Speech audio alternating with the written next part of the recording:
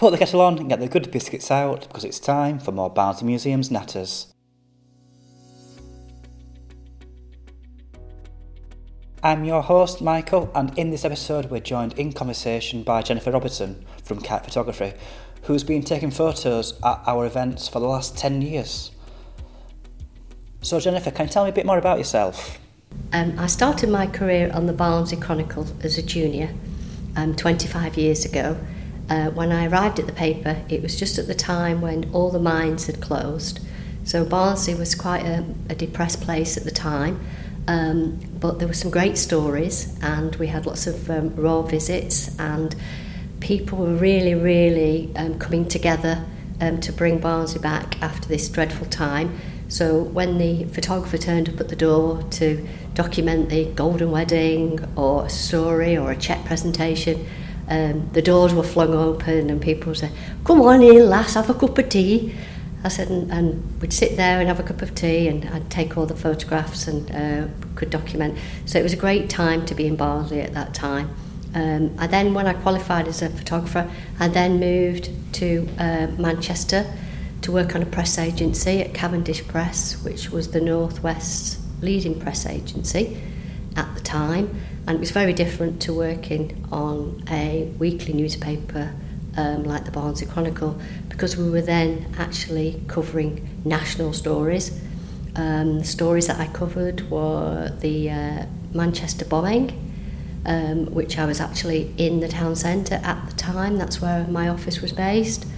I photographed the aftermath of the bomb, got back to the office and was told there was going to be a second bomb. So I was told to run back into town to try and get a second bomb and how people... if anybody had been injured, but luckily a second bomb didn't go off. I also covered the Harold Shipman case and was involved in the life story of Harold Shipman. I also did lots and lots of work in Hacienda and working with the Happy Mondays and Oasis and lots of bands at that time. Sometimes the stories were about their music and sometimes the stories were about their private lives, which were quite comical. I then, after that, decided to go freelance and come back to Yorkshire. So I came back to Yorkshire and started my own company as a freelance photographer. I then decided that I would start a project called Yorkshire Made Me, which was based around people in Yorkshire, the good and great of Yorkshire, so covering people, musicians, sports people, writers, actors, playwrights. It took me 4 years to complete the collection, which turned into a book and also an exhibition at the Sculpture Park. I featured people like Barnsley greats like Dickie Bird and Michael Parkinson. I covered people like Judi Dench and Maureen Lipman and David Hockney.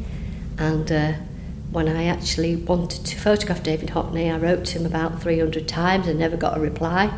And then one day when I was in the office, a phone call came through and I picked it up and this man said to me, "Hello, my name's David Hockney, I believe you want to take my picture. You could come to my house on Tuesday." Well, I didn't believe that it was him, so I actually said, "Dad, stop messing about." He said, no, it's not your dad, it is actually David Hockney, come to my house on Tuesday. So it materialised that it was David Hockney, and I did go to his house and spend the day with him and photograph him, and I've got a great collection of photographs. I've worked a lot of my 10 years recently working with Barnsley Museums on a range of different projects and loads of different groups. I've covered lots of events and activities. I've worked at Cannon Hall, I work at Elsecar, Cooper Gallery. I'm also working with Butterflies Dementia Group, doing photography activities. Also Age UK Barnsley with photography activities. And also Feels Like Home, the refugee group, doing street photography. I've really enjoyed working and hopefully we'll carry on working with the amazing Barnsley museums. Spot on. Can you just tell me a bit more about the 5 Years in Barnsley project that started, was it 2 years ago now? Yeah, the 5 Years in Barnsley project, Stephen Skelly approached me about doing a project that would document what would happen in Barnsley in 5 years. We started the project when Barnsley was in lockdown. So what we wanted to do is to document how it actually affected Barnsley town. So what we did was we started off photographing different places and how it had reacted to the actual close down of the whole of Barnsley. So we went into care homes, which we couldn't go in because obviously people were not allowed to visit people, so we had to photograph. People came to the windows because they couldn't come out, so we did photographs of people in care homes at windows. We went into factories because factories had to keep producing food, so we went in there all gowned up and masked up. We also went onto the streets to see all the signs that were stopping people travelling around. We went into hospitals. We went into anywhere that had to be open. Obviously a lot of people had to stay at home, but it was things that had kept open. And that was the first project. The next project that came along was the death of the Queen. So we covered how Barnsley reacted to the death of the Queen and how they mourned her. We went into different places, different districts around Barnsley to see how they would mark the departures. So some people had actually had witnessed the Queen actually being reigned, and some people, like young people, had obviously it was more sort of new to them. But we went into schools, we went into care homes again, we went into town centres.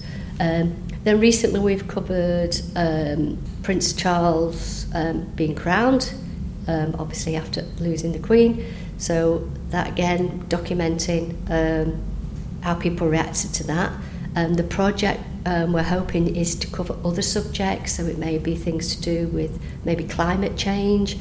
We are going to go into different districts to see how towns and districts have changed, so how communities have developed and amenities have developed, how the town centre has changed, the glassworks being erected, how people are starting to come back into the town instead of qualifying at universities or colleges and moving out to other areas like Sheffield and Leeds.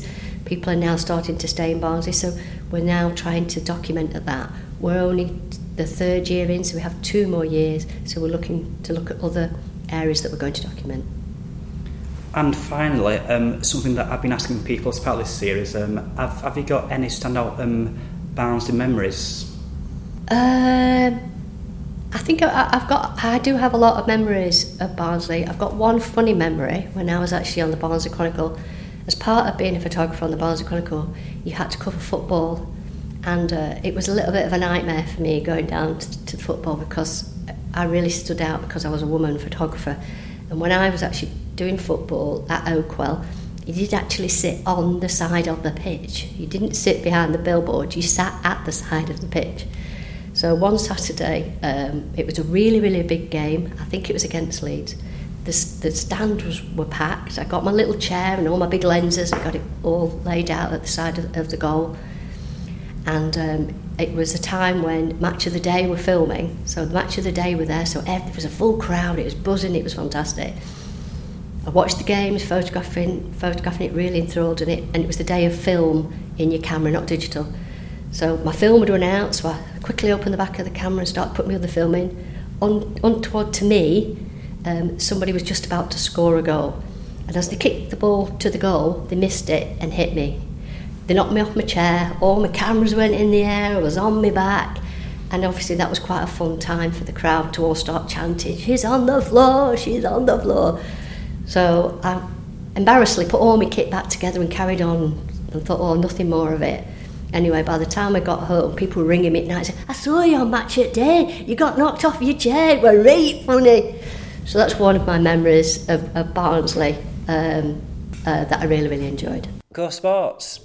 Thanks to Jennifer there for sharing some of her memories of her career to date. We'll be back in a few weeks' time, looking at some of the highlights from the Barnsley Archive sound collection. Thanks for listening.